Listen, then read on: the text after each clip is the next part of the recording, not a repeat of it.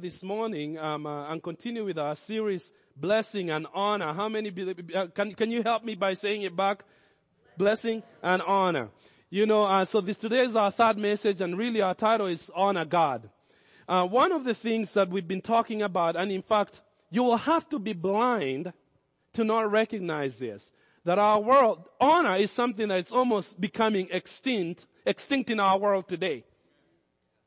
Honor and respect, I tell you, disrespect of people of authority, disrespect of parents, disrespect of leaders, even in the church, it is something that is extinct. But I want to prefix my message this morning by reading a scripture to you that's not on the overhead. So get your Bible to 2 Timothy, because I'm going to read just a little thing, and I want you to say that it's not an accident that things are the way they are now. That's what I want to preface today by saying that.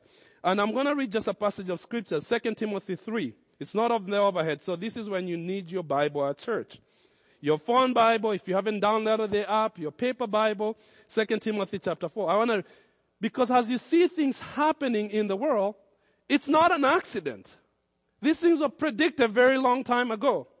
So Paul says this to Timothy. He says, mark this down. That in the last days, there will be difficult times. For men will be lovers of themselves, lovers of money, boasters, proud, blasphemous, disobedient to their parents, a sign of the end times. Did you ever think about that? Unthankful. I love it. When Pastor Chris was praying this morning, there's a phrase in his prayer that just resonated in my spirit. And he says, God, words cannot express. We don't have words to express. I don't know how he phrased it, but it's when something to express how grateful we are to you. And that just struck my soul so deeply. How many are so thankful to God? How many are just so thankful? And I you know, my eyes got watery because I thought, you know what? When I look around, when I think about my life, I'm thinking, God, I am so thankful that I know you. At a time when people are going farther and farther away from God, we have the joy of knowing Jesus Christ. You know, let's not take that for granted, people.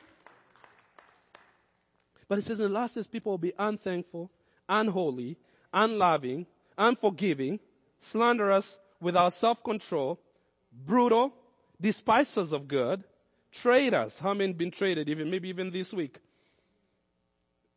Headstrong, haughty, lovers of pleasure rather than lovers of God, having a form of godliness, but denying its power.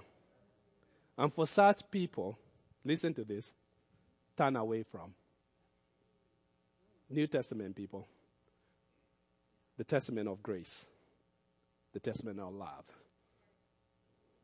So anyway, with that being said, I wanted to preface that so that we are not surprised to see that there is so much dishonor going around, but that's not the portion of the people of God. The people of God, we are called to be a people of honor. In the middle of a perverse generation, we stand out. Why do we stand out? Well, because we have the Spirit of God in us. Because when we came to Jesus Christ, He took on the old man and we put on a new robe. The old one was this and that. The new one reflects something totally different.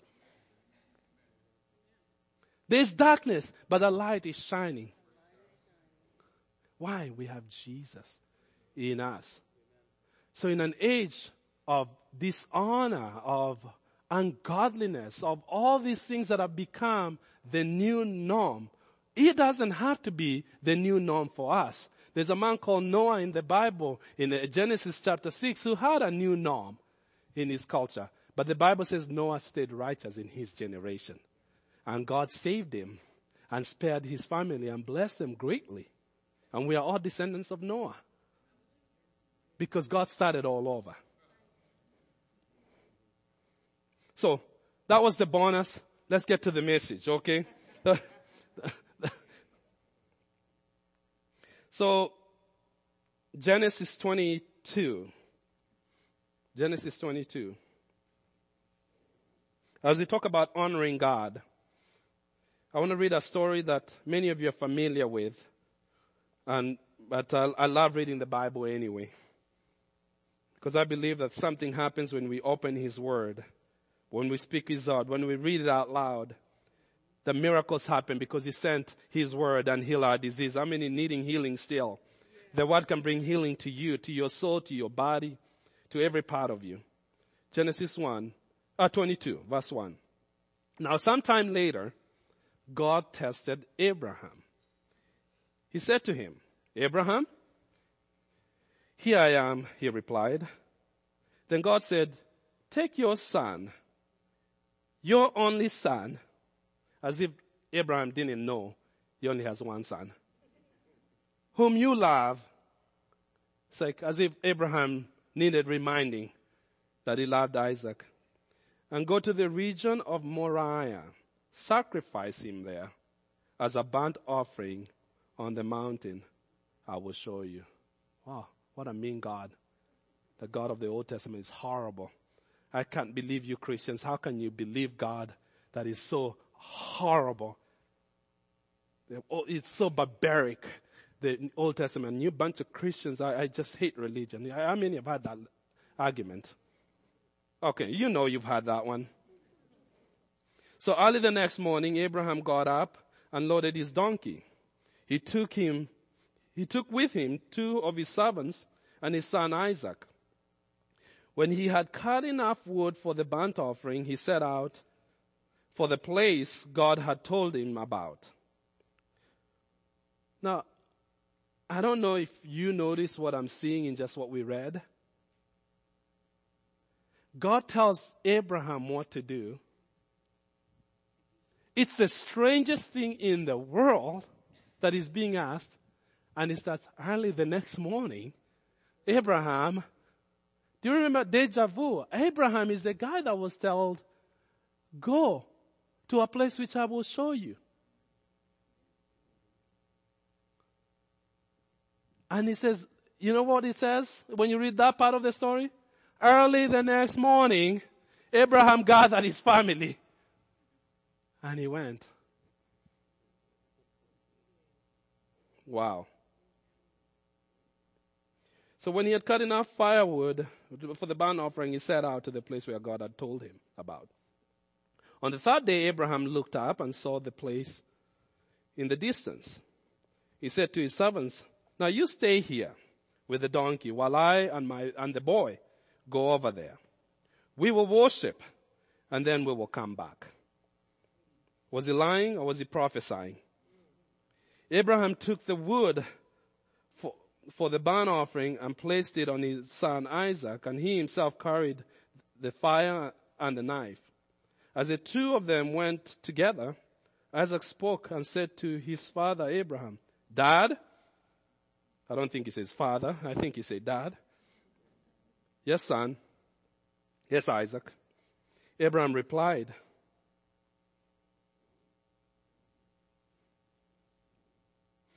the fire and the wood are here, Isaac said, but I don't see any lamb for the burnt offering. Abraham answered and said, God himself will provide the lamb for the burnt offering, my son. And the 2 of them went together. When they had reached the place God had told him about, Abraham built an altar there, and then he arranged the wood on it. He bound his son Isaac and laid him on the altar on top of the wood. Then he reached out his hand and took the knife to slay his son. But the angel of the Lord called out to him from heaven, Abraham, Abraham. Here I am, he replied. Do not lay your hand on that boy, he said. Do not do anything to him. Now I know that you fear God, because you have not withheld from me your son, your only son. Such a remarkable story of faith and challenge. But really at the bottom of it all, listen to that last phrase. Verse 12. Do not lay hand on the boy, he said. Do not do anything to him. For now I know that you fear God, because you have not withheld from me your son, your only son.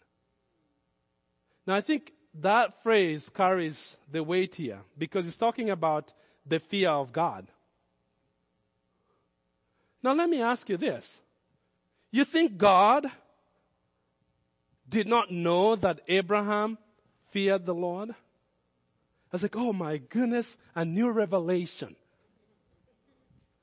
Absolutely not. I think the Lord put it there to teach us. He's omniscient. He's all-knowing. He knows everything before it even begins.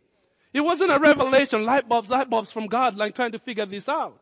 I think it was for Abraham, but it was also for us, but really not for God. And that's the case with everything that we walk through. God will walk us or allow us to go through a path, oftentimes sometimes paths that we would have not picked on our own. But in the process, never despise the process. Because in the process, it shapes us in who we are becoming. So we benefit from it. It adds nothing to God. He is on his own class by himself. He's perfect. And he was not surprised. And it's amazing to me. But the thing that he drew out is, here's how I know that you fear the Lord, that you honor God. You know, the fear of God is about this awe and reverence that you have towards God, that you put God above everything. And I mean it not just with your lips, but really in your heart. This is how I know. It's like, you fear the Lord because you have not withheld anything, even the thing that's most precious to you. And that was the measure of how you fear the Lord. That was the measure of how you honor God. It's not by what you say. It's by what you're willing to give up. That proves how much you really love or honor God. As I said earlier, that our culture has become such a dishonoring or maybe a dishonorable culture. Man, sometimes I'm amazed. I'm absolutely sometimes amazed at how people are becoming. But then I go back to Timothy and realize, it's not a surprise. This is supposed to be a sign of the times. Consider the passage I read earlier in New Living Translation says, people will consider nothing to be sacred. It's an era of like, if God is love, why are you doing so? You know, they'll use a warped idea of love that's not even realistic. Who defines love? Do we or does God?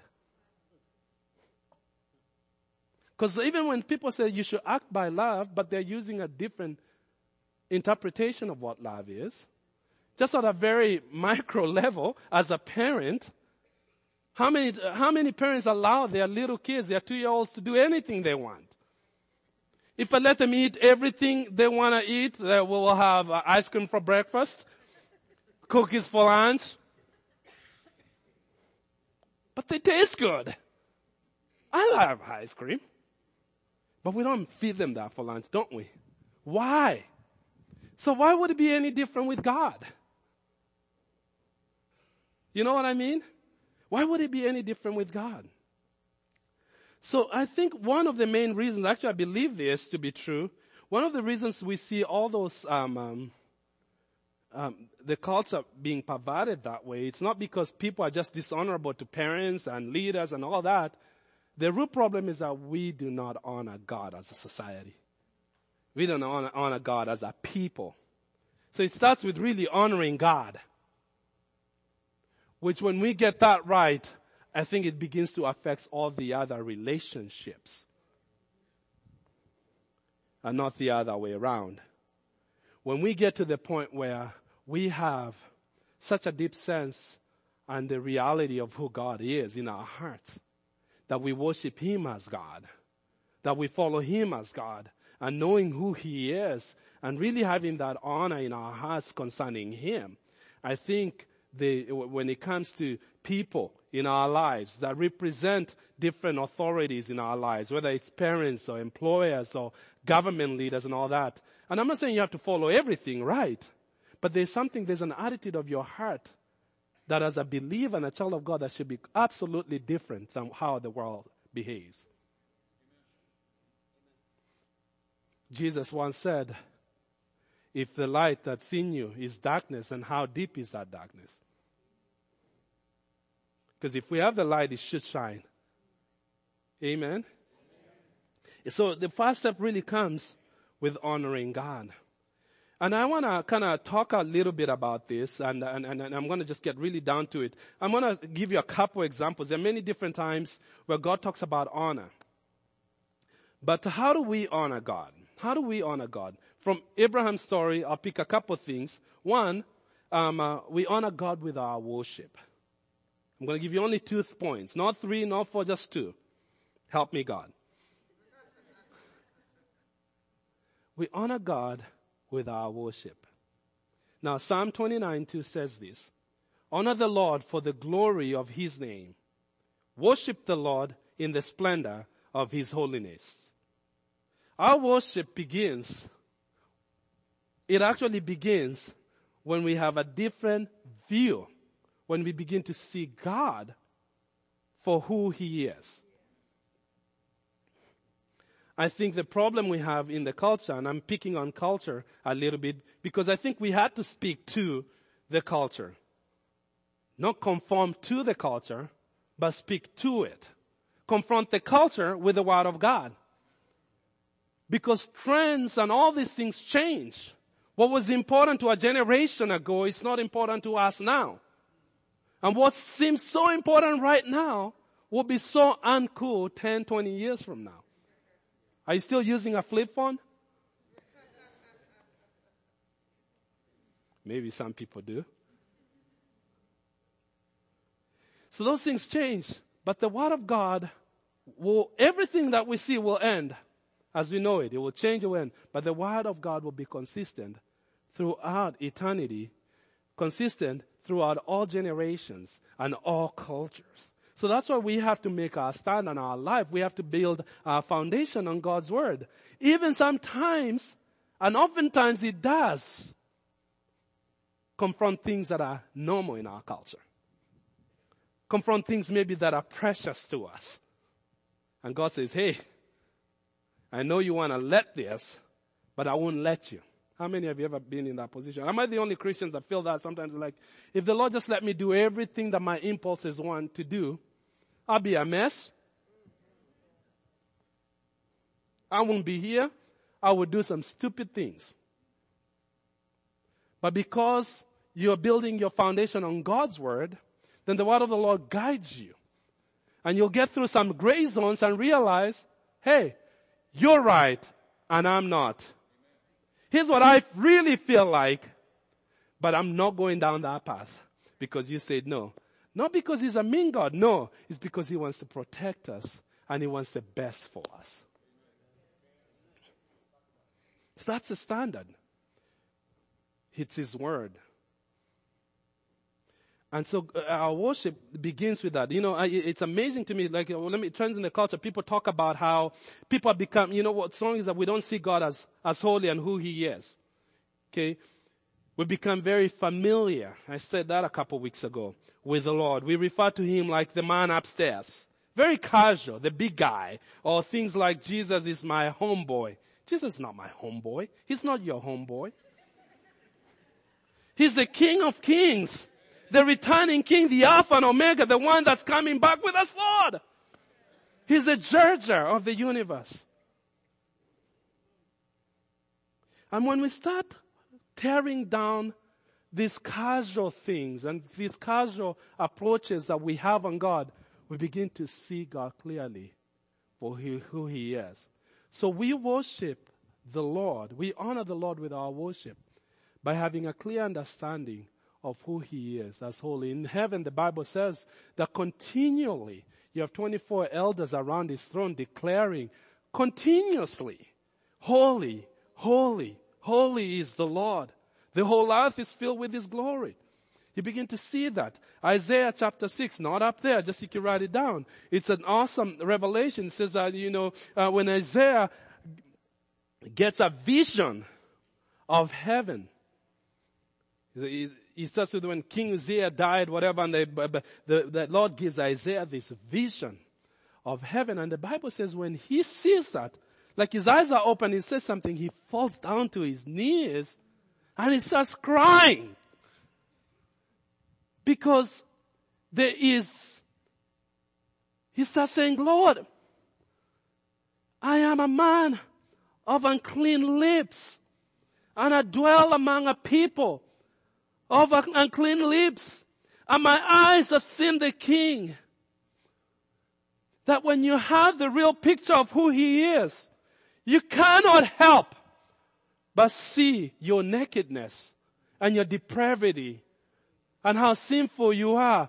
And you cannot stand in the Lord's presence. And you go throughout the whole Bible. You see, any people that have this divine revelation of some sort, the angel of the Lord come. It says it's followed by, they were afraid, they were terrified, they were just in awe. I tell you, this happens to me as a pastor. As I'm speaking the word, I was telling my wife this morning, says it's a heavy responsibility when the Lord says to handle his word. Because when you go in and look at his word, you realize, oh my God, I'm not worthy to handle your word, Lord.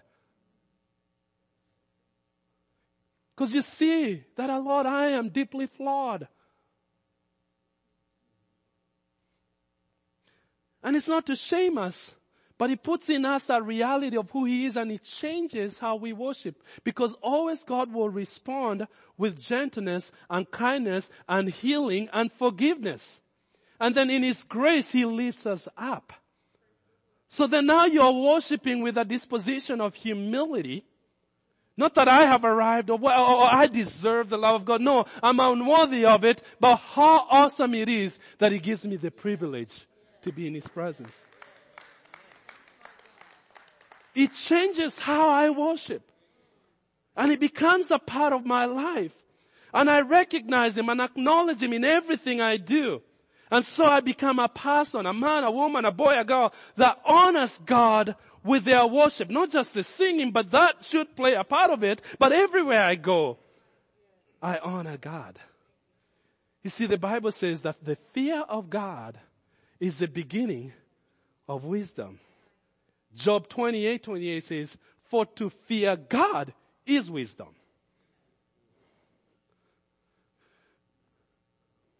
I'm not casual anymore.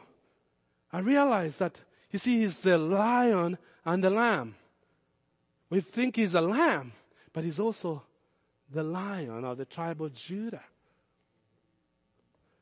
So his grace helps us to navigate through that. In this dual dimension of recognizing and acknowledging how deeply flawed we are, but yet he gives us the capacity through his Spirit to be vessels of holiness, vessels of his glory, vessels of honor. That we can lift up holy hands, not because we earned it, but through the blood of Jesus, we can lift up holy hands and worship the Holy One of Israel. He says also this in the last days, that there will be false teachers. That people will look for themselves teachers that will tell them the things that their ears want to hear. You're so beautiful. You're gorgeous. You're absolutely awesome. You're so precious to God. The whole world is about you. It takes the word of God and truthful things in the word, but it twists it just a little bit to make it about us. And it was never about us to begin with. The story is his. I'm just privileged to be a part of his story.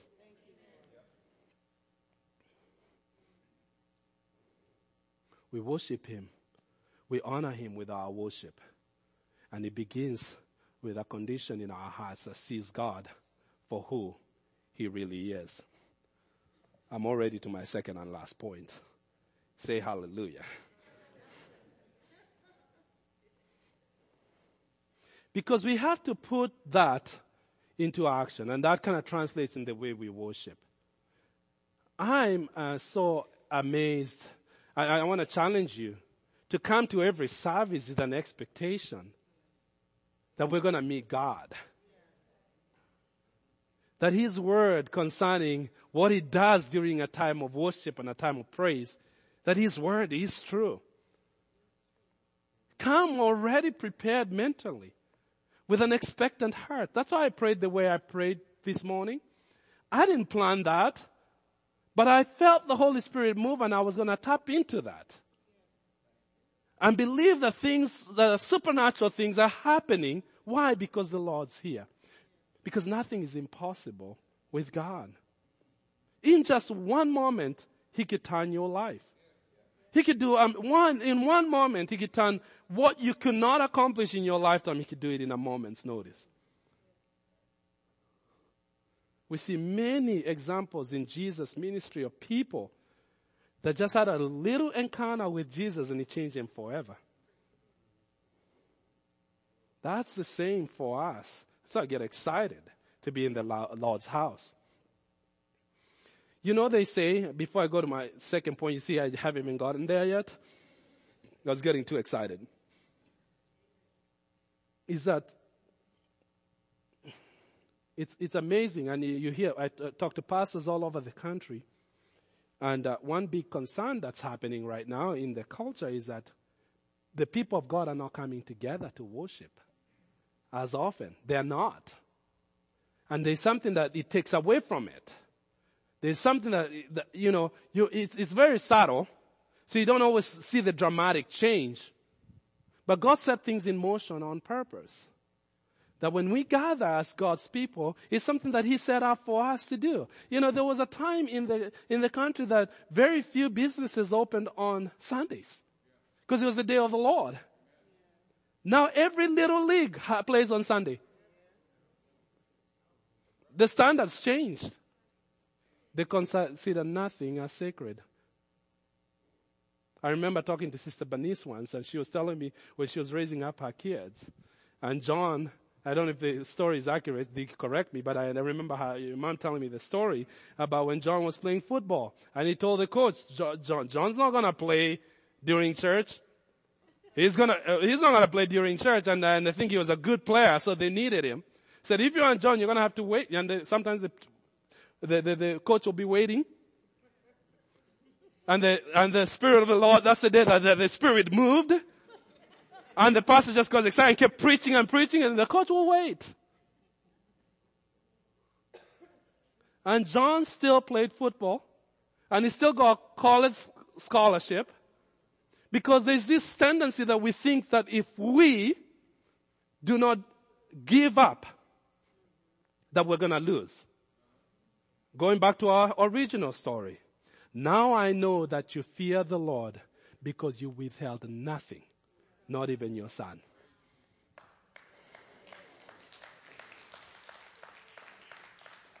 And in the story we read, there's something very interesting about the Lord's character that I want you to note. And the nature of God. Is that the Lord did ask Abraham for something that seems unfair. But God never intended for Abraham's son to die. If someone ever said that they followed through, they followed the Lord, you know they're following a different God. Because that's not true. Abraham walked the walk. But God never allowed him to hurt his son. Because God will never do that. See? That's the same with everything concerning our lives. Scripture says, whoever holds his life will lose it. And he who has an open arm, that's a proverb, will receive even more. I'm just paraphrasing. It's not said that exactly. You get the idea. Sometimes we hold on to it because we are afraid of losing what's precious to us. And the Lord says to me, when you give it to the Lord, you never, never, never lose. You never lose. My second point, you've been waiting for it for a while, sorry. And they're both W's, so I'll get a little we honor the Lord with our wealth. First, we honor the Lord with our worship. Second, we honor the Lord with our wealth. Well, some already said, oh, that doesn't apply to me. Pastor, if you see my bank account, my portfolio looks really shabby. Not me, that's for the other guy, the guy that's sitting next to me. Proverbs 3:9 and 10 says, honor the Lord with your wealth and with the best part of everything you produce. Then he will fill your barns with grain and your vats will overflow with good wine. Another translation says, honor the Lord with your possessions and with the first fruit of all your increase. And you will fill your barns with wheat and barley and overflow your wine vats with the finest wine. You can tell which one I had memorized. And I always looked at that verse as a continuation, but there's actually two distinct things. It says, honor the Lord with your wealth and the first fruit of all your increase. What does it mean to honor the Lord with your wealth? I think your possessions, everything you have. And the way we honor God with it is actually having that mindset about everything you possess or own, however little it may seem to you, because there's someone else in the world, I guarantee you, that will see what you have and says, oh my goodness, they have plenty.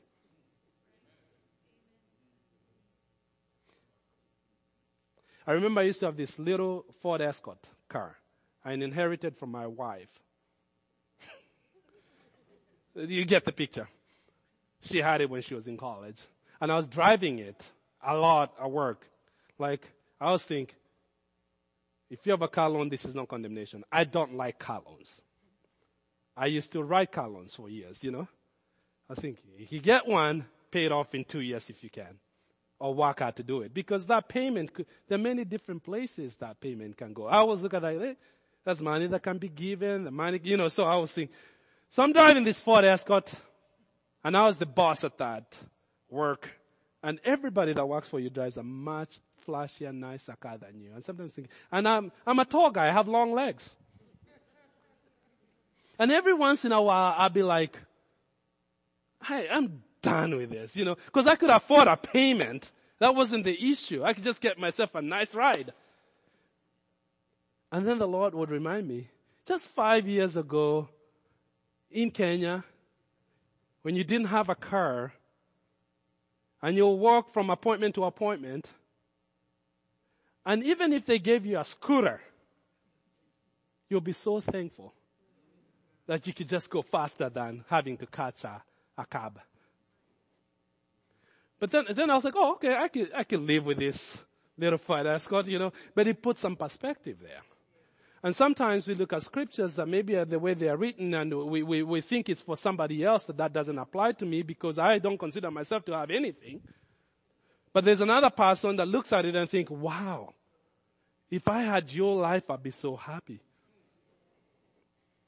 So it actually applies to all of us, irrespective of where you stand in the financial scale. What God's looking at is your heart. Do you see the stuff as your own, or does it belong to God anyway? Because if you look at it as your own, then you're going to be very, very possessive in the sense that because nobody else is going to take care of you, you work very hard for yourself so you can take care of yourself. But if everything I have belongs to Him, I have signed the deed over of everything I own is Him to begin with. When he says, could you get me some of my money that you have at such and such a bank and give it to one of my children that really needs it? Or send it to a mission place somewhere because it's going to advance my kingdom. I'm not freaking out because it's His anyway. But if it was mine, I'd think twice. I had to have a 2-year-old that you would serve her anything, she will not eat it. But if you're eating the same thing, it's better.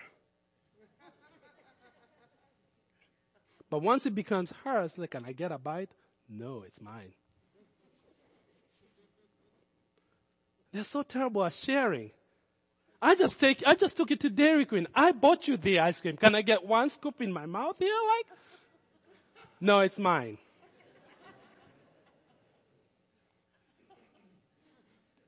I paid for it. I bought it for you. Yeah, but it's mine. And sometimes we do that with God. I want you to bring the first part. I want you to give 10%. I want to give 20%. No, God, it's mine.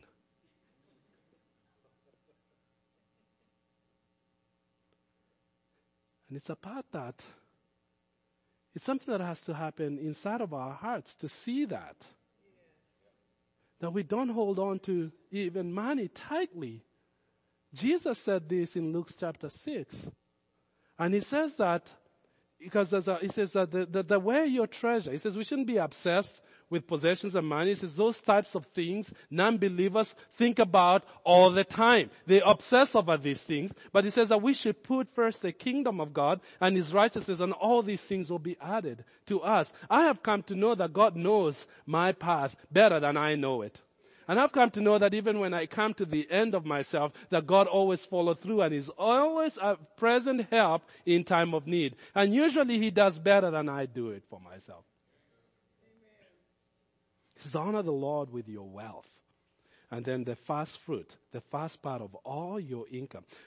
And the first fruit, you will see that word used in the Old Testament. And the first fruit was the part of the offering that they the Israelites did. It was about this time of year. It's about harvest time, right? Maybe it was a different time of year, but it was at harvest time. Before they could take any crop out of the field for themselves or to sell or for whatever, they took the first fruit and they brought into the temple as an offering. Before they could even use or even, that was the first thing they did. And that's what it's speaking about. Not God, what after I've spent everything I have, I don't have anything left over to give. That's looking at it wrong.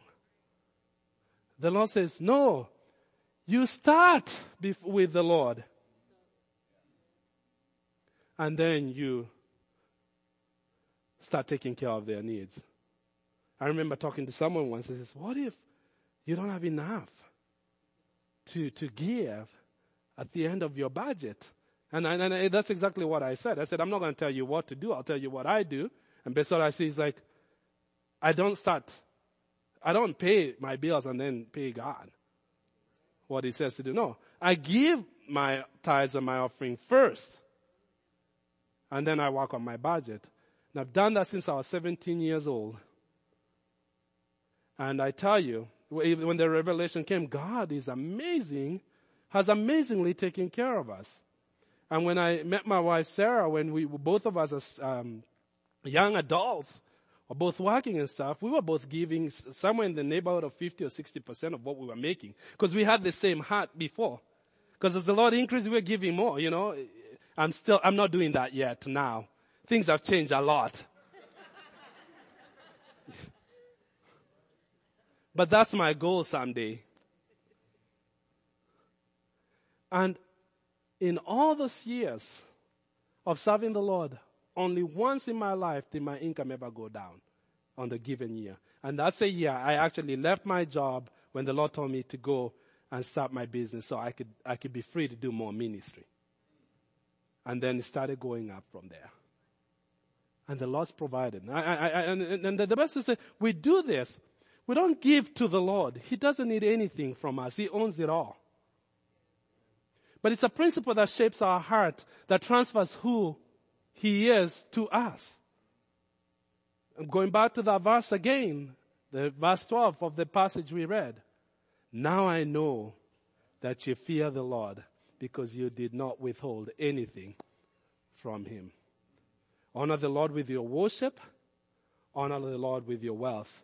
And there's blessings, the riches of blessing that comes with that is multitude. We don't give it because we want something back from Him, but that just is a product of living that kind of life.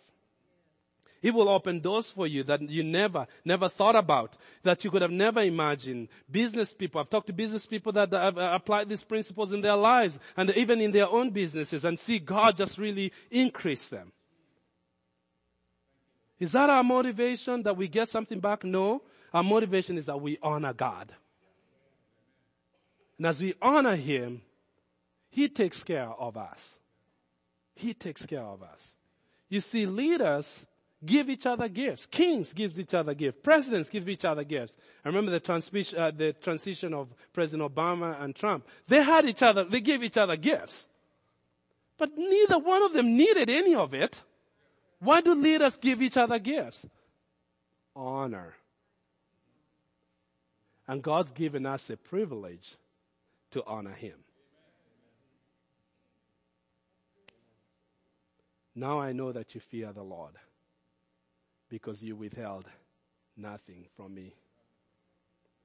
To close, I'm going to close with I recently watched a movie, probably this last summer. It's called The Hidden Figures. That's based on a true story. I'm sure some of you have seen it. Didn't see it in the theater, but I wanted to see it. And it was about these three women, African American, back when in the 60s, when they're sending a man to the moon, that played such an important role in setting that rocket up there. But they were living in such a hostile work environment. They weren't being acknowledged, getting any credit or anything, It's basically, and I don't know how much the movie makers portrayed the actual reality it is based on, but one of the things that impressed me watching the movie is I was impressed by the ladies and the class that they had, even when they are outright being persecuted, abused, and used, and people are getting credit for what they did. And I thought, that you will not see that in our culture right now. The people that are living on such overt oppression, maintaining such a standard of class with them. I thought, Lord, help us. And it absolutely blew my mind. So maybe it probably sidetracked me. I should probably watch the movie again. But I was just looking at how they handled themselves and missed all that was going on. And says, that's talking about being a person of honor. Just because they are dishonorable shouldn't change who I am as a person of honor, because I have first honored the Lord. Amen. Let's stand up. Amen.